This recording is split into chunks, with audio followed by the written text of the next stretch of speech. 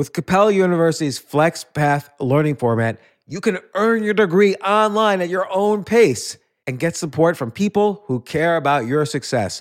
Imagine your future differently at capella.edu.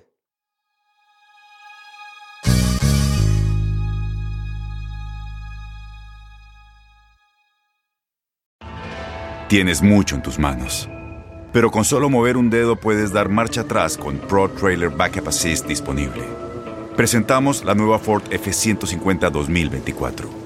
Ya sea que estés trabajando al máximo o divirtiéndote al máximo, esta camioneta te respalda porque está hecha para ser una parte indispensable de tu equipo.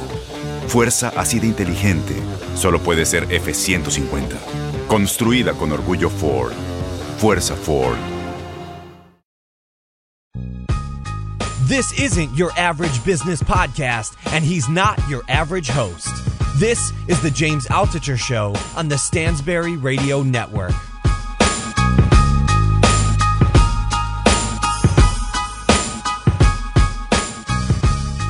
So this is my first podcast with three people at the same time. We've got Tucker Max, Dr. Jeff Miller, and Niels Parker, they all have just come out with a book that they've written together, Mate, and guys, what's the subtitle? Become the Man Women Want. Mate, Become the Man Woman Want. And so let's get through. I've read the book. It's great. I highly recommend it to everyone. But let's get through the basics. It almost seems inconceivable that you guys wrote this book. For one, Tucker, you're the guy who wrote the book, Assholes Finish First. Jeff, I could see you having written this, having written The Mating Mind before this, and we've done a podcast before that. And then you could just describe, how did this all come together with you three? So a couple of years ago, Tucker and I had been in touch by email and thought it would be fun to get together when I was at a social psychology conference in That Austin. sounds like a lot. That sounds like what Tucker would say is a lot of fun. Is that really true? I mean, it was. I'm one of those weirdos who will go to sort of obscure conferences in fields that I care about. And Jeff happened to be speaking. So it was like, oh, I love this book. I love his book. I've been reading his stuff, both books. I've been reading his stuff for years. Yeah, so we got together over a steak dinner and just talked about kind of the state of human sexuality research and evolutionary psychology. And I expressed some frustration that evolutionary psychology in my field is not really getting out there and trickling down to the young people who could really benefit from it. And Tucker thought there must be some great books out there that really address the needs of young men or even young women about sort of how to think about dating and mating in a more science-based, actionable, informed way. And we looked around and we couldn't really find anything that was really solid out there. So we ended up deciding to write it ourselves. But like Jeff, let me ask you, your book, The Mating Mind, does it a little bit. Like you start to address the issue, but very from a purely academic point of view. Did you sort of feel like, okay, let's take The Mating Mind, let's take Tucker's actual, let's call it experience in the field, and merge those two together and see what happens?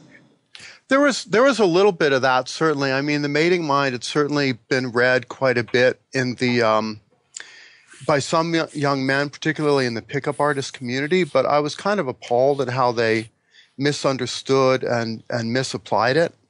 So some of it was wanting to kind of correct some of the misunderstandings that had come out of The Mating Mind. But also, I wrote The Mating Mind a long time ago, 98, 99, and the science has moved on. There's a lot more to say about the traits that are attractive to women and how to build them.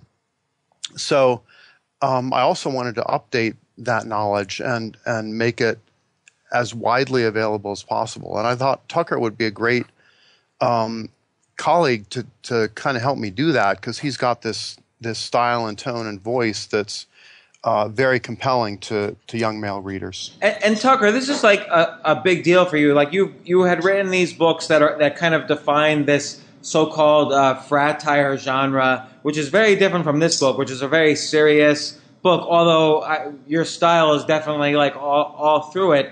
Like, how did you decide, okay, this is going to be the next type of book I work on? You know, honestly, James, it was one of those things where it was like, I've had guys asking me for years, for a decade really, to help them with women, right?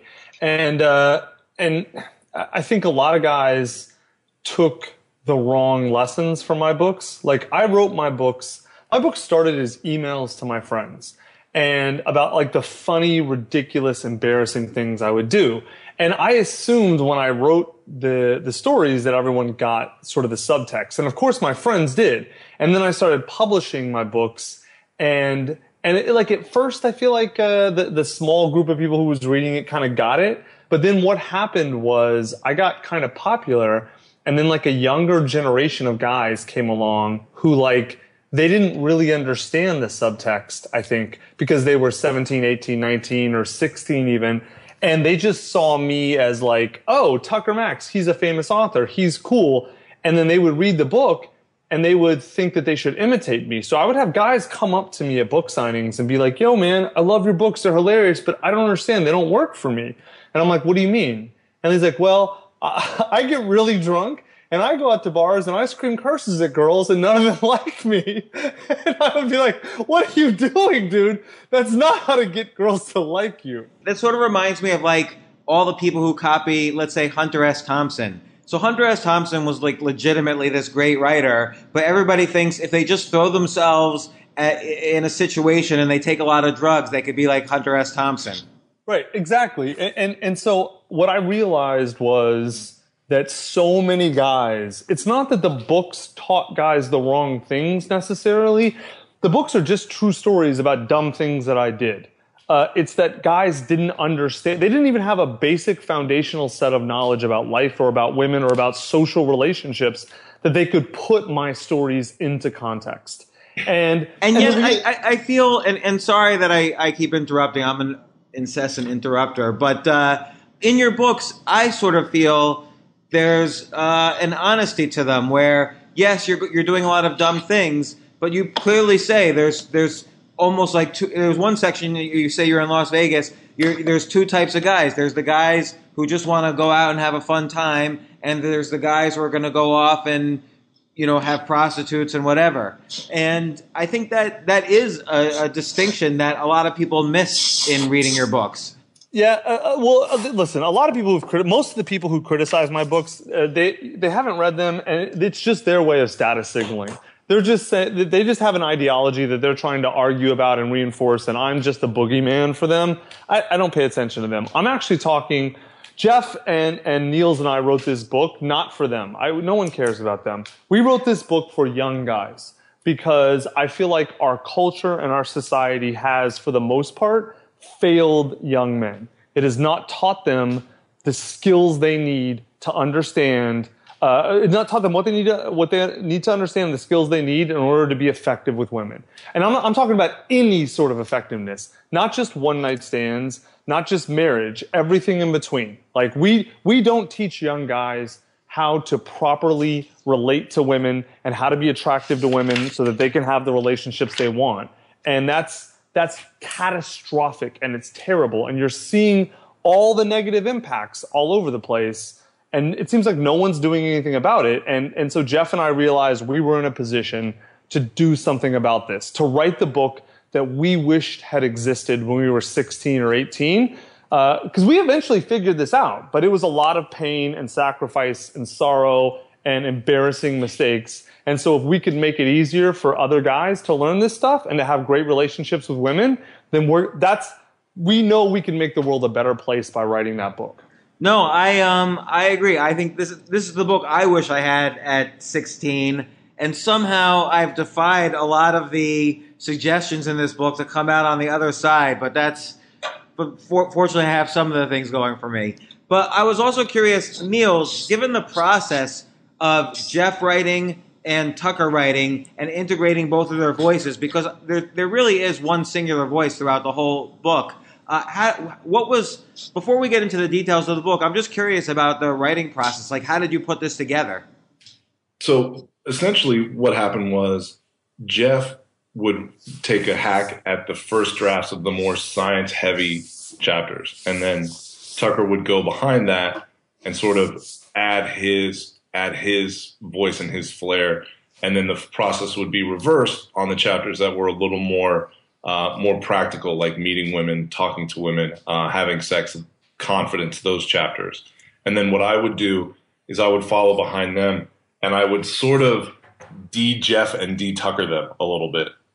Take out the little idiosyncrasies that define their voices individually, and maybe some of the bad habits that each of them had in terms of first draft writing. And then I'd smooth them out and unify the language with an eye toward connecting with young guys in a way that was best for conveying information. Of course, this is a serious book, but also it's a book that's meant to connect with young guys.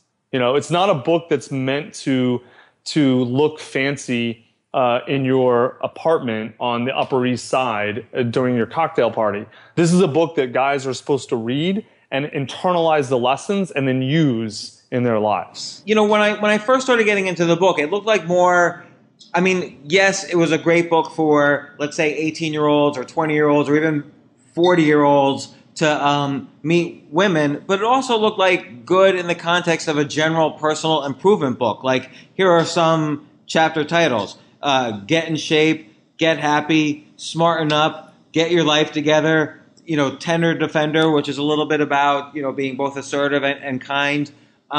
These are good general self-help principles anyway. And you even give, you give diet tips, you give workout tips, you give tips about sleeping. So you see these in many personal improvement books.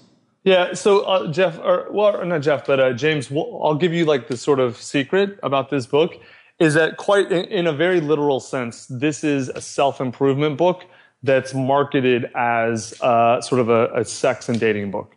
But the two things are not different, right? So what we explain in this book is that most guys who come to us, we have a podcast that is not quite as big as yours, but it's pretty big, and we've had millions and millions of downloads, and we get a lot. We have a big audience, and we get guys that call in every week and leave us questions, sort of like your Ask Altucher podcast.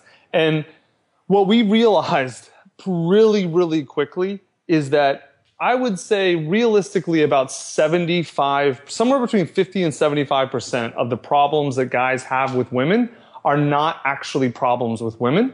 They're things the guys are doing wrong, like fundamentally wrong. Like they're not clean. Like they have awful clothes on. Like they're saying really stupid things to women. They're relating to them in a way that's immediately unattractive.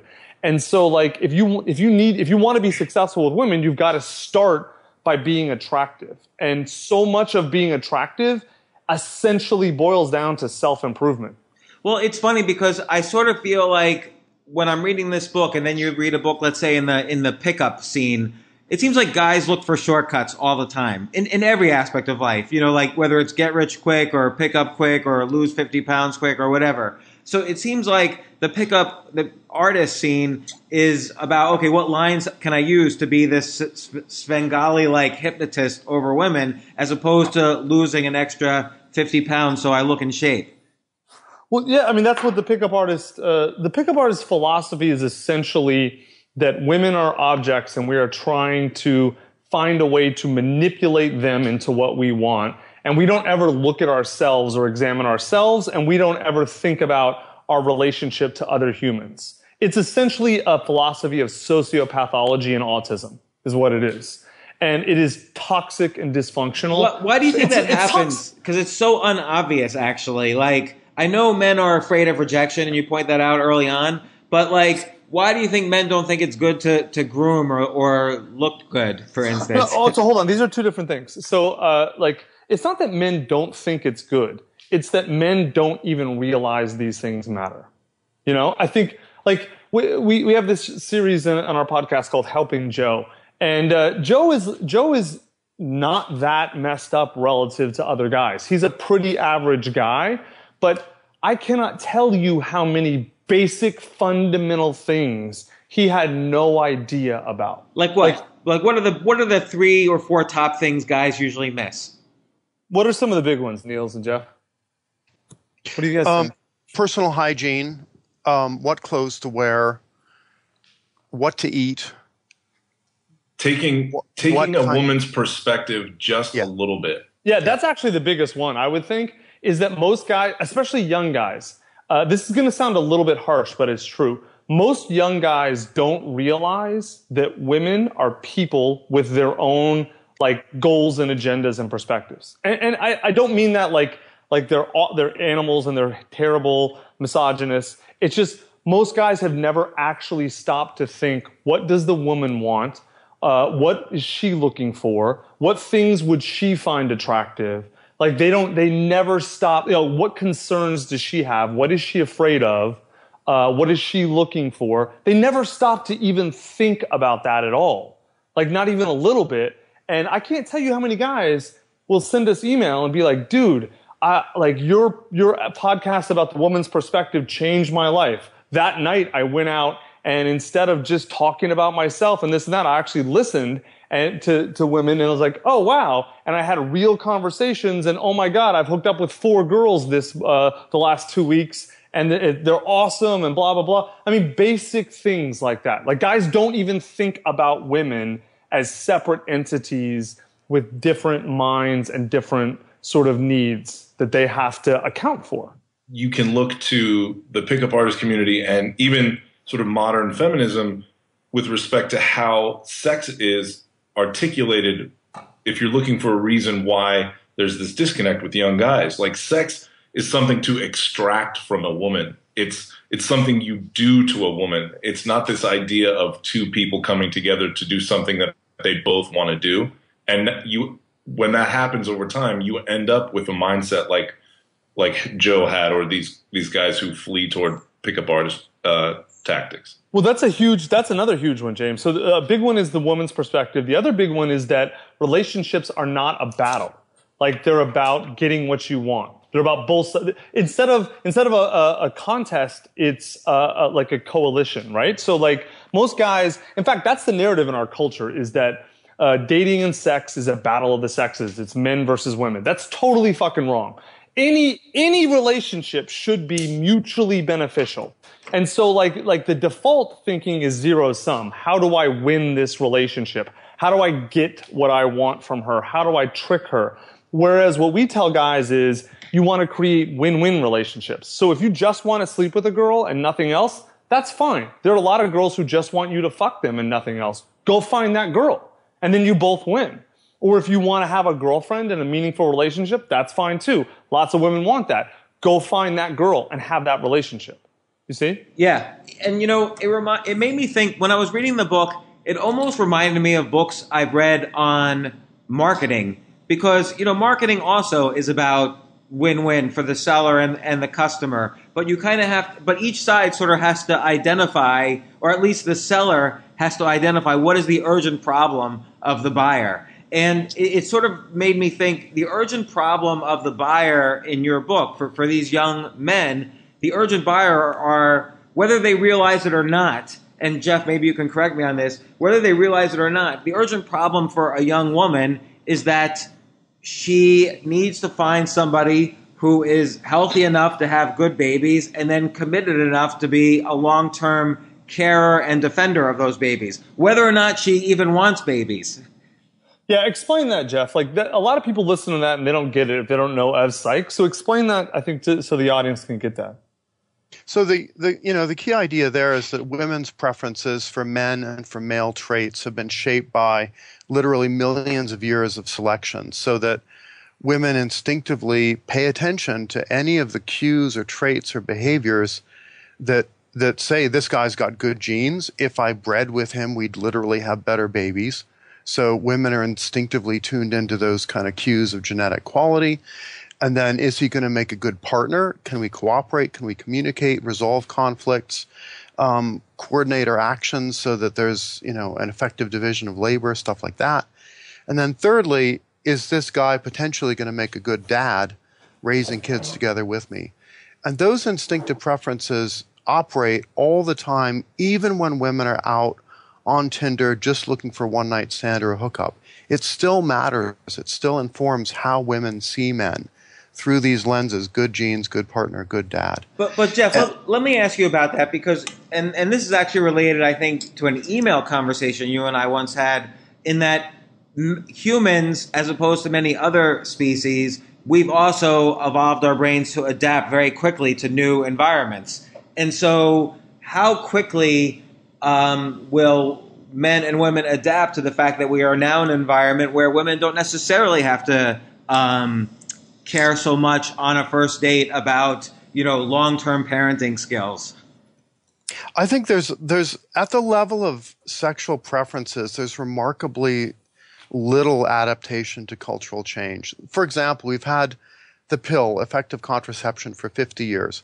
It changed female behavior a little bit. It nudged it a little bit in the direction of short-term mating being safer. But heterosexual women do not act like modern gay men in terms of their promiscuity levels. And that's what you would have expected if women had fully adopted and internalized, the freedom that contraception gives them. They would be out acting way more promiscuous, and they simply aren't. They're still running the same brain systems, the same mate preferences that are basically pretty cautious and risk averse, and that want guys typically who at least have the potential to be good boyfriends. So I don't see nearly as much cultural flexibility as some people see. That was a good. I never thought of it, the difference between, let's say, gay sexual behavior and male-female sexual behavior. But you're right. There's definitely a difference. Yeah, and then if you look at the way lesbian women act in their relationships, that's sort of what women tend to negotiate in terms of win-win, which is typically long courtship, a lot of intimacy, a lot of talk, and sometimes not that much sex. So, gay and lesbian behavior can be a really interesting kind of compare and contrast to heterosexual behavior, and can help illuminate modern mating dynamics pretty clearly. So again, where it seemed again a little bit like almost like I was reading a marketing book, it reminded me of my podcast with Kevin Harrington, who's like the inventor of the infomercial, where he was talking about how if you're trying to sell me something, I need to see a lot of social proof, science proof, and so on. And you guys talk a lot about social proof in this, like show show women that you have friends, even better, show them that you have female friends, and so on. So, maybe, and then there's not only social proof, you want to signal also like aesthetic proof. There's all these kind of things you need to signal, not overtly, but kind of on the side. Yeah, I mean, that's the whole thing in the book, is that we try and explain to guys what women want, how to be attractive to women. And we explain it in a way that makes sense. Like a lot of women know, if you can ask women what they want, and sometimes like they know what an individual woman knows what she finds attractive in a man, of course. But if you ask a woman, well, how do I get women to like me in general? A lot of times the answers you get don't make sense. So what we try, at least to guys, they don't connect with young guys, especially. So we try to create a book where a young guy can read this and say, oh, I see, women want this and this and this, and here's exactly why they want it. And even if I don't necessarily like it, I at least understand there's a logic behind this, and that like this is a result of evolution, and this is a result of, evolved preferences, and this is a result of whatever. And so I'm going to adapt to that, and I'm going to, either or choose not to, but at least they understand the playing field. They understand what the game is and what the stakes are, as opposed to like just trying to put it together from movies and shit, And so Tucker, for you, it almost seems like you personally in your 20s did not quite follow the advice in the book, in the sense that, you basically, at least in the books, you met girls mostly in bars. But, in the book, you give an example, maybe you should volunteer at a trash site, and that gives you time to get to know women. No, not a trash site, at like a dog. Oh, I know, doing community service. Yeah. Right. No, you don't go to a dumpster. Just you specifically had a trash site in there, and I'm just curious if any of you. No, it was not a trash site. I think the example was picking up trash in a park as part of a community service group, not hanging out at dumpsters and county dumps looking. Go to your nearest Superfund site. Right. Exactly. No, come on, James. Well, when did either of you guys actually meet a girl in a charity event? Are you kidding? I slept with so many girls from this one no-kill shelter that I used to volunteer at that, like, the person running it was like, dude, you gotta, like, relax. Like, it wasn't like a bad thing, but they're just like, this is getting ridiculous. Like, you have to actually work with dogs. You can't just sleep with all the girls. That's funny. You know, the phrase that I enjoyed the most in the book, you said that what women really want to hear, and I forget now what they don't want to hear, but you said the phrase that they really want to hear is, don't worry, I've got it. And so since I've read that, which is just a few days ago, I've been trying that with my wife repeatedly, like whenever there's a problem, don't worry, I've got it. And it's amazing, actually. She just relaxes instantly, and I see the results. Like, it's a great phrase to use. So what's behind that one? All right, so here's what we if you wanted to boil down all of our advice about what women find attractive in men, it would essentially all boil down to women want men who are effective at life specifically, right? And so that's why women care about the clothes you wear. It's not because they're shallow, it's because it tells women something about you. Like, are you smart enough? And are you socially conscious enough to understand what's appropriate in a certain situation, right? And that's why women care about small talk, because it's a signal about your intelligence, your social ability. Can you make small talk with me or a stranger, right? And so, but all of this is a signal of effectiveness, because Dr. Miller can probably explain this better than I can, but the basic idea is women are looking for men with good genes. And you can't fake, or it's very hard to fake effectiveness, right? And effectiveness is a good signal for healthy genes, right? Is that correct, Dr. Miller? Is that a good summary?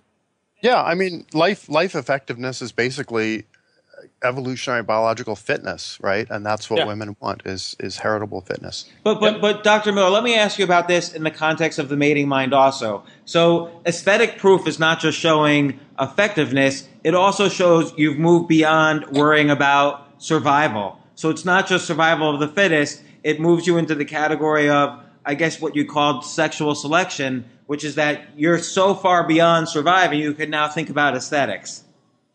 Yeah, I mean, biological effectiveness is not restricted to just barely squeaking by and barely getting enough food to eat and barely escaping predators. It's also about flourishing in a social group, in a social species, making friends, being socially effective, being effective as a lover and a parent and a relative and all of that.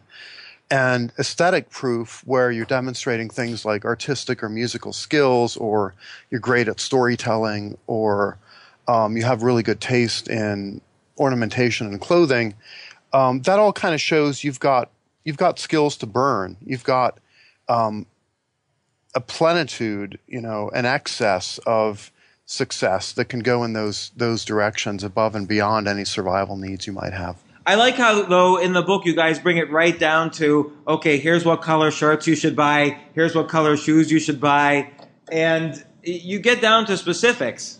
Oh, of course, because most guys, quite honestly, are stupid, and if you leave any room for interpretation, a lot of guys will screw it up. So we tried to be as granular and as actionable as possible. So it wasn't just like, go join social groups to meet women. It was, here are 20 social groups that in our experience we found lots of women do, and obviously, listen, if you're smart, then you can take those 20 groups as a starting point and probably find 20 more. But if you're not smart and you're not creative, at the very least, we have very good starting points for you. And I want to get into the actual specifics that you recommend, and maybe I'm going to ask you questions as if I was like a 21-year-old trying to meet people. But before that, one thing I really liked, which I've kind of echoed in my own writing, is that I sort of agree with you on, you mentioned how using money to buy experiences is much more important than using money to buy goods.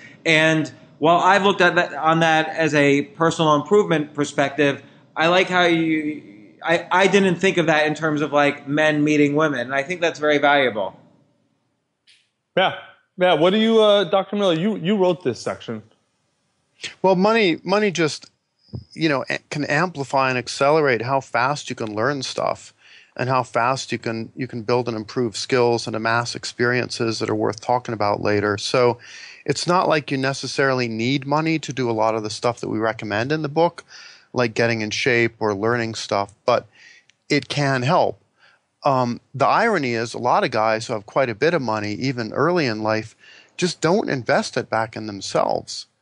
They invest it in the market or they blow it on conspicuous consumption, but they end up at age 35 being not significantly better as people than they were at age 25. Which means they don't do better with women. Like you're Right. talking about, like a good example is how many, James, I know you know a ton of these guys, rich finance Wall Street guys who work 100 hours a week, and then the weekend comes and they've got 2 hours to go meet women, so they blow all their money on Coke and bottle service and renting a Ferrari or whatever because they think, all right, that will get women to like me, but they generally don't do very well unless they're literally buying women. Like they're getting hookers, or they're like finding the type of gold digger that like is like, oh yeah, buy me bottles and rent me an apartment and you can shoot a load in me. Well, You know? it's funny because not only are many of those guys not really, doing well, but many of the bottle service girls who I also know don't like those guys. Of course they don't. They're there for money. And those girls are beautiful. They're going to meet the right guy at the right time anyway, and they know that. So they don't need to go out with a guy who's just throwing money at them. No, they'll be nice to him because he's throwing money at them. That's how it works. And then, which is why, like, it's so funny. So many guys seem to think money has something to do with it. And I'll tell you, money can help. There's no doubt about that. But when I was dirt poor, like I could not afford to buy protein, I was getting girls 4, 5, 6 nights a week, no problem, because I had things that actually mattered. I was funny, I was outgoing, tons of social proof, prestige. I was attractive in the ways that mattered, not in the ways that didn't matter. Like that's one of the things Dr. Miller talks about in the book, is that women are evolved to like certain things. Women aren't evolved to like a bank balance. They're evolved to like things that a bank balance can get them if it's used correctly. Well, it's interesting because you point this out in the book that we've been around in some form or other for, let's say, 2 million years, but money has only been around for a couple of thousand years. So, of course, money itself we're not adapted to really appreciate a number as opposed to kind of the other things that money signals. Right, exactly. So the question is not do you have money, it's how do you use your money? And if you use your money to improve yourself and to become effective and to become intelligent and to display all these great traits, and we list them all in the book, then you're going to do great. And if you don't, you're not going to do well. It reminds me, actually, when I was interviewing Mark Cuban, he was telling me after the sale of his first company, he made about $10 million on his very first software company in the early 90s. And he bought, I guess, something that's not available now, but like a free pass on American Airlines. So he could just get on any plane anywhere and fly wherever he wants. And so he basically used his money to travel around the world and buy experiences. And he said, I had a lot of fun during that period. So he kind of followed your advice before starting his next big company. Yeah. So but I wanted to get to some of the brass tactics here, if you will. So let's say I'm 21 years old. I have no money. I was a grubby looking kid or whatever. What should I do? How do I develop small talk? And also, I was incredibly shy. I would never be able to walk up to a woman. What should I do? What are the skills I should learn? Well, so hold on. The way we describe it in the book, there's a lot of different things. So make no mistake about it. We try and make it so that each level of sort of attractiveness, there's things you can do tonight to get better, this week, and then this year. Right? And so like getting in shape, for example, if you need to lose 60 pounds, that's going to take you 6 months or a year, right? But there's things you can start doing this week to get better. So, someone knowing you, James, the first thing I would have you do is, first off, I would, basic grooming. Like I would send you to John Allen and be like, get a haircut, right? Like get a shave. Just basic sort of like normal grooming things. If you don't know what to do, that's fine. It's all women at John Allen. Just give them money and say, make me look better than I look now. Make me look attractive to you. And they'll love it. They'll be fantastic. And you'll come out great. Then I would go to a decent clothing store, and don't go crazy. Just buy like a nice white button-down shirt or whatever. Just anything basic, simple, like that. So those two things is where I would start. Then I would have you go to, like, figure out what are, like, the 20 things you love doing, and then go join social groups of those things. So you like chess? Okay, fine. Go find a chess club that has some women in it if you can. I don't know if they exist. They don't exist. Right. Right. That's the one. Like 20 other things. That hurt me all through my life, basically. There's no women in chess? Zero. I mean, actually, there is one who I always had a crush on, but she was never in any club that I was in. Well, you're joining the wrong clubs, James. No, but there's 20 other things that you like. Like, I mean, if find you those recommend groups dancing classes, which is a great idea. Dancing is fantastic for a lot of guys. For you, actually, you know what I might, especially I would teach things. You know so much stuff. You do this already. You're a great teacher, and you're a great learner, and then you're a great teacher of that learning.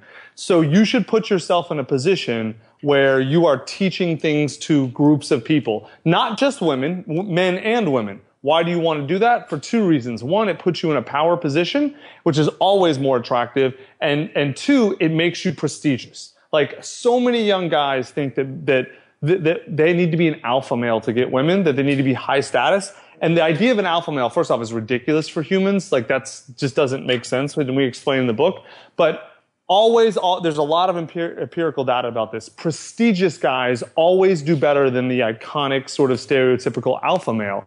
Because the stereotypical alpha male boils down to an insecure bully, which can work in short-term situations in certain social situations. That can absolutely work. But in a long-term setting, in a social group, narcissists and bullies and alphas always get ostracized, and men who contribute to the group and lead in a prestigious way are the ones that the women always want. So you could easily be very prestigious in lots of groups where you have knowledge and you're teaching it to people. I would really work with you to find those groups and put you in them. And what about the ability to develop small talk? Like, let's say I'm at a party and I want to meet women, and there's plenty of women around. How would you recommend someone go about learning? It seems to me a difficult skill, small talk. Yeah, so here's the thing with small talk. Guys look at it, a man's deepest fear, we explain this in the book, a woman's deepest fear is that a man is going to assault or rape or kill her. And a man's deepest fear is a woman is going to sexually humiliate him, right? And so the most fear of small talk is some manifestation of that fear for men. And the problem also is this cultural trope that a man's like, oh, I'm going to go up and say something to her and then we'll start having sex, which is fucking ridiculous. That doesn't ever happen. And so you need to totally reframe small talk, right? And there's a couple of things, there's two mental reframes we talk about in the book that are very important for guys. You need to go out with two goals in your mind, and two goals only. I am going to have as much fun as possible with my friends, and I am going to meet new people and learn things about them. And that's it. That's your only goal. And if you do that, then every place you go, whether it's a bar or a social club where you know people or a party, you're going to be the guy with friends having fun, meeting people and asking them questions, which is automatically going to make you prestigious and popular. And that relates back to your earlier books, really, because that's what I get from your earlier books is what you did. Like, that's exactly what I did. When you go to a bar with the, what do you call it, the blood alcohol tester, I don't even think you met a woman in that. They all blew you off in that chapter. Yep. Yeah, they did. Well, they talked to me. They just blew me off because I was an asshole. But the blood alcohol thing got them interested in me and talking. I just failed to convert. Right, but you went out there with the idea, okay, here's this cool, quirky thing, and I'm going to have a fun time with it. Right, exactly. So here's the other thing with small talk. So those are the two mental frames that you need to sort of put on yourself. And then the small talk, there's two, we have a whole section, a long section about small talk, but the two quick takeaways for your readers or your listeners. The first thing you want to do is you want to find a commonality, right? And so like, if you can. So if you guys are both at a friend's party, hey, how do you know friend X? And then you're already talking, right? That's small talk, and then just keep going from there. If you can't find, and always there's some basic commonalities, weather, city you live in, politics, you can, or current events, I mean, things you can always bring up if you want. Then the other thing to do is ask questions. Everyone wants to talk about themselves. Everyone wants to talk to someone who's interested in listening. If you ask questions, if you think of it almost like a detective game, like this is what I do with people, because quite honestly, I think most people are really fucking boring and tedious and useless, but I have no problem at all connecting with people I meet and getting them to like me, because I play what's called the detective game, and I think to myself, okay, every new person I meet, I'm going to find something interesting about them, right? So then even if they're boring as a turd, I still am interested, because I'm like, all right, I've got to find the interesting thing about this boring turd. And that's a fun game for me. And so then like that creates at least 20 or 30 minutes of conversation, which is more than enough. What would you ask like in your kind of the beginnings of the detective quest? Well, I mean, there's not a script. Obviously, it totally depends on the person. If I'm going to ask questions until I find something about them that I think is interesting, and then I'm going to dive deep. And the key to questions is open-ended. Why do you think that? Why did you do that? How did that work? How did that make you feel? Things like that. Not do you like it? Anything they can answer yes, no to is a bad sort of small talk question. Anything that's open-ended, that's where you get really good answers. And then you just have to listen to what they say. And every now and then you're going to hear something like, oh, that's when my grandmother, blah, blah, blah. And it's like, wait a minute, hold on. Your grandmother did what?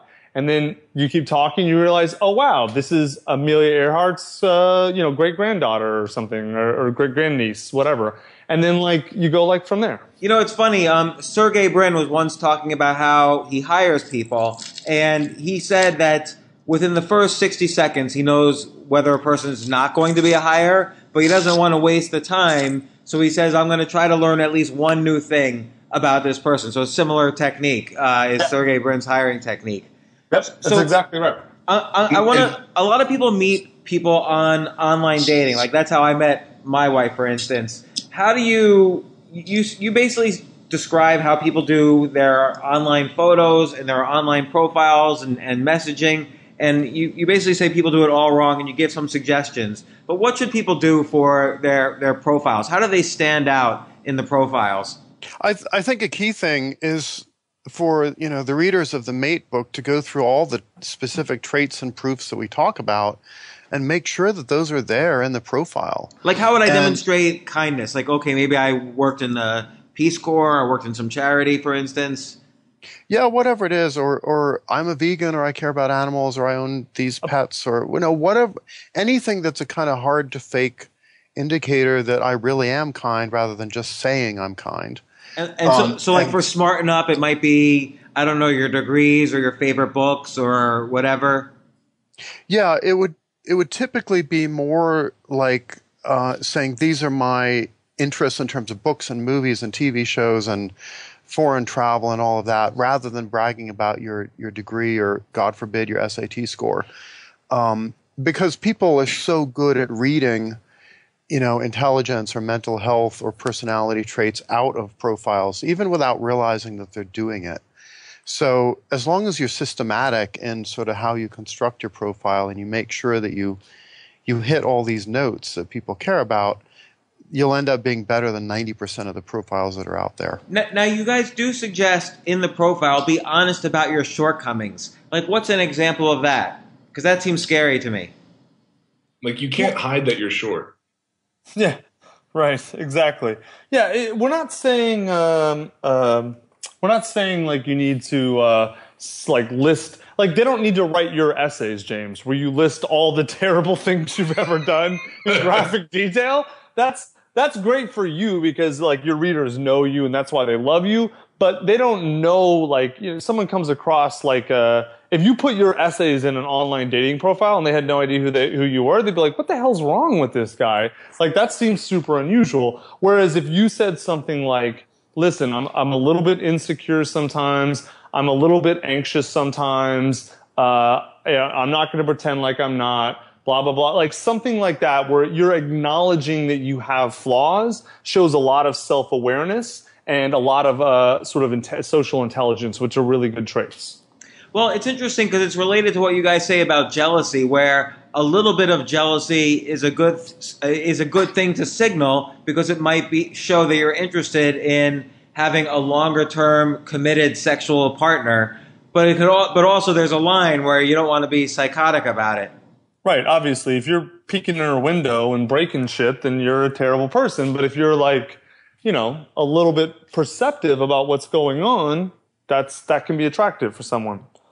Yeah, I mean, one of the common denominators here is women just want to know, do your emotions work adaptively and right, and are they properly calibrated to life situations that you encounter? And even something like small talk is a great way to demonstrate that, yeah, you've got an emotional brain that operates reliably, consistently, adaptively.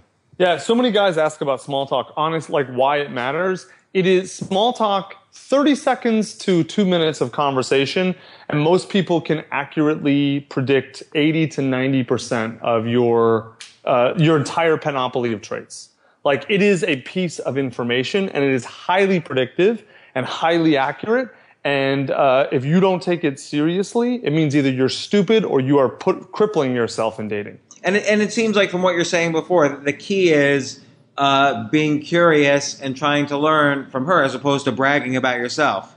Yeah, that's the best way for most guys to go about it. Yes, absolutely. If you don't know what to do, start there. So a lot of these things, like you said before, can't be developed overnight. Like, really, to follow your book, this is a practice as opposed to this weekend I'm going to pick up 4 girls. Although, who knows, maybe some of these techniques would work that way. But it does seem like they would. Some of them would. If that's your goal, that's absolutely valid, and they would absolutely work. Right, like some of these things, like let's say I'm not a particularly kind person, but would like to be. Like, some of these things require like work or therapy. Well, yeah, of course, dude. One book doesn't solve every problem on earth, man. The point of this book is to lay the field out clearly and concisely for guys and explain all the foundational fundamentals of the field. You can almost think of it like your physics textbook, like your intro to physics textbook. Like, that book is not going to take you all the way through Large Hadron Collider quantum physics, but it will lay the entire foundation so you can get to that point if you want it. This book is foundational for most people. I have a question about one thing, and this gets into maybe too much into the details, but at one point you say the opposites don't attract, which I mostly agree with. But on another point, you say essentially groups, mating between different groups reduces the chance of, adverse mutations, or however you describe it. So that's, possible or a good way to approach things. So can you explain it seems like there's a little bit of a contradiction there, or maybe I'm missing something. So, yeah, at the level of traits like intelligence or kindness or openness, people tend to do what's called assortative mating, where like mates with like. So you want somebody who scores about the same as you on those traits. But then at the level of, should I mate with my sibling? Should I mate with my cousin? Or should I go a little further afield genetically into another group, or maybe a slightly different ethnic group? That's where you get the benefits of outbreeding and diversity. So typically what happens is even if somebody's dating somebody of a different race, they'll still look for a match in terms of, say, intelligence or extroversion or all those other traits. So I don't really see a contradiction. It's just, opposites attracting at a different level, at that kind of genetic outbreeding level. I like also how you guys talk about what you call romantic proof. When I was dating, my older sister gave me this advice. she said guys tend to say "I love you" like almost immediately, and girls don't say it until like 6 months. But by then, guys are not saying it anymore. And you mentioned this a little briefly in Romantic Proof that if you escalate too quickly, the girl's going to back away. Right, because it shows you're desperate. And, like, there's nothing more unattractive than desperation to a woman. That's probably why I bombed so many times when I was younger. Yeah. Well, we've all been there, though, James. It happens to all of us. Well, what are some other specific things I can look out for? In what field? Or a young man can look out for, I should say. Well, one thing is guys create this firewall between their dating life and their male friendships, which is really stupid. They tend to separate their social network of like friends they like from women they want to have sex with.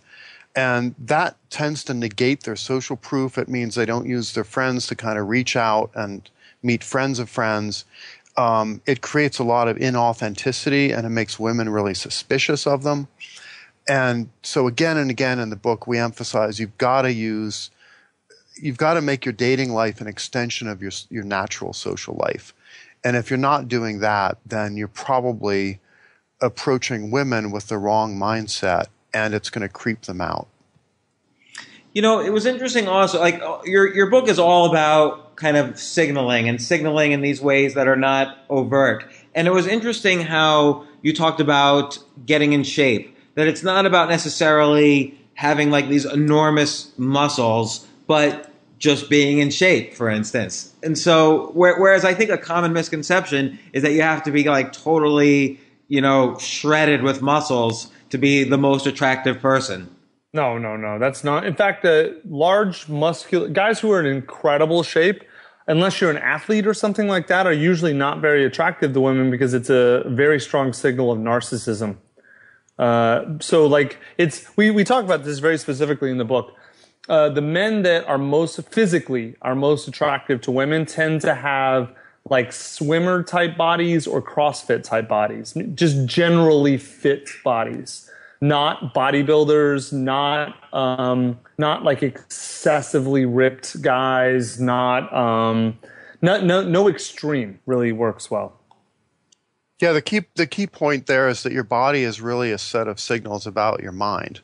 And women are reading your physical condition as signaling how much willpower does this guy have, how much narcissism, how does he allocate his time between building himself up physically versus doing other activities versus socializing. And women automatically see the world in these very psychological terms. So your body is never just your body. It's always a clue to your underlying personality. Yeah, and it's really interesting. Again, like you said earlier, I view this very much as a general personal improvement book in that all the things you recommend are useful in a variety of situations. But of course, if aimed directly at this one specific category, it seems like it's gonna work very well. And I like how you end it with create your mating plan. So for instance, for me, I know everything I'm weak at, or I try to know. So if I were to be out there in the dating world, I would do things to, let's say improve on that. Like you said, Tucker, I would go to get groomed better, things like that. Right. I mean, because that's such an easy thing to do. And the upside is so huge. It's sort of like the basic idea is, you said something earlier, I want to actually come back to. We don't tell guys this is, so much tons of work. You can't hack this process. Of course you can. Like the book is designed so that you'll do the minimum amount of work possible to get the maximum effort, right? So for example, if you have crazy hair and you're dirty and you're unshaven, you're basically totally disregarded as a sexual being the moment a woman sees you.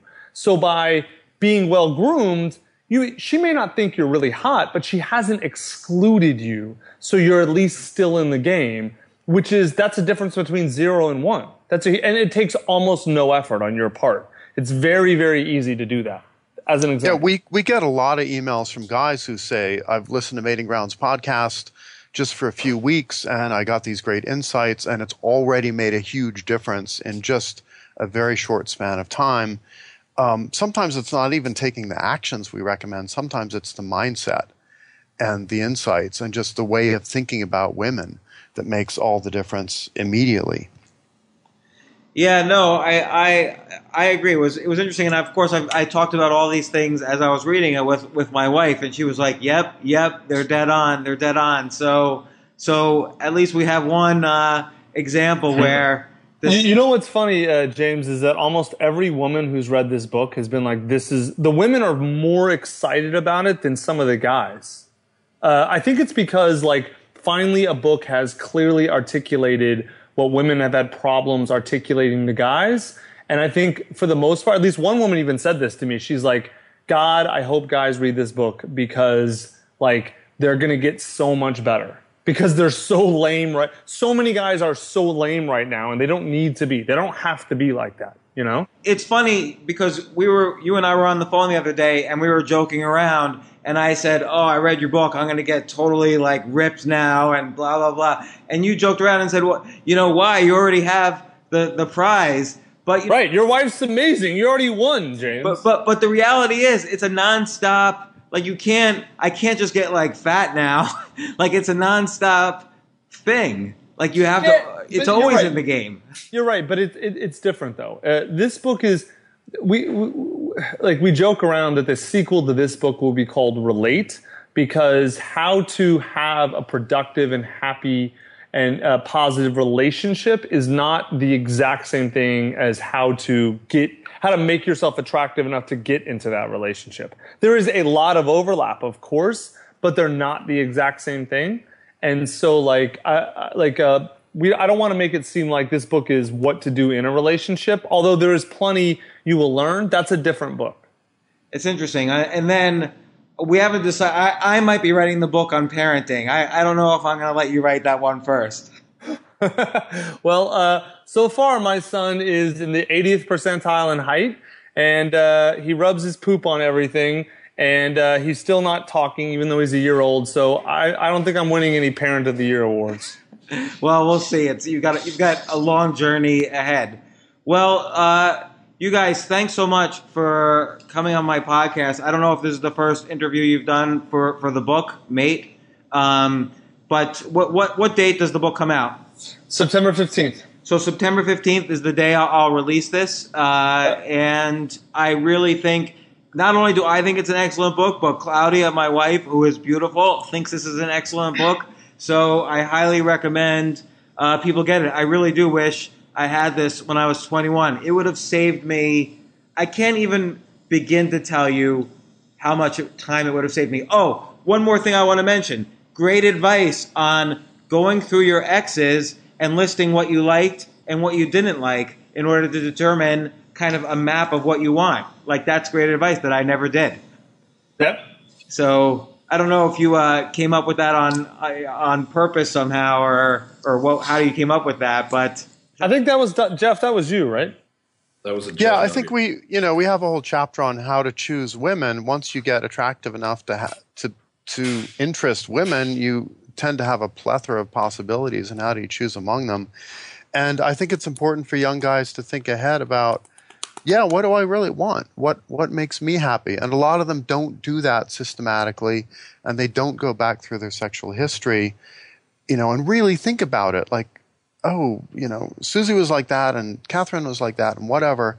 And so we will also want to empower young guys to really own their own preferences. And do you think that's hard? Do you think that's hard for people though, because maybe they want to find the same person and kind of climb that mountain, so to speak, that they couldn't climb before? Even just being aware of these traits and proofs that matter for guys attracting women, you can also reverse the logic and be aware of the whole range of traits and proofs that women have that you need to be choosy about. And I think by being systematic about that, it can really help guys avoid some of the red flags and pitfalls and women who are disasters, who will make their lives miserable, that they would otherwise end up with. So let's say someone reads this book and they have more questions for you. How can they reach out to you and ask the questions? Man, we don't need any more goddamn questions. Read the book. All right, fair enough. All right, you guys, thanks so much. Tucker Max, Niels Parker, Dr. Jeff Miller. The book is Mate. Once again, I forgot the subtitle. What's the subtitle? Become the Man Women Want. Become the Man and Woman Want. I highly recommend, and thanks again. Thanks, James. Thanks, James. Talk to you guys later. Bye. For more from James, check out The James Altucher Show on the Stansberry Radio Network at stansberryradio.com and get yourself on the free Insiders list today.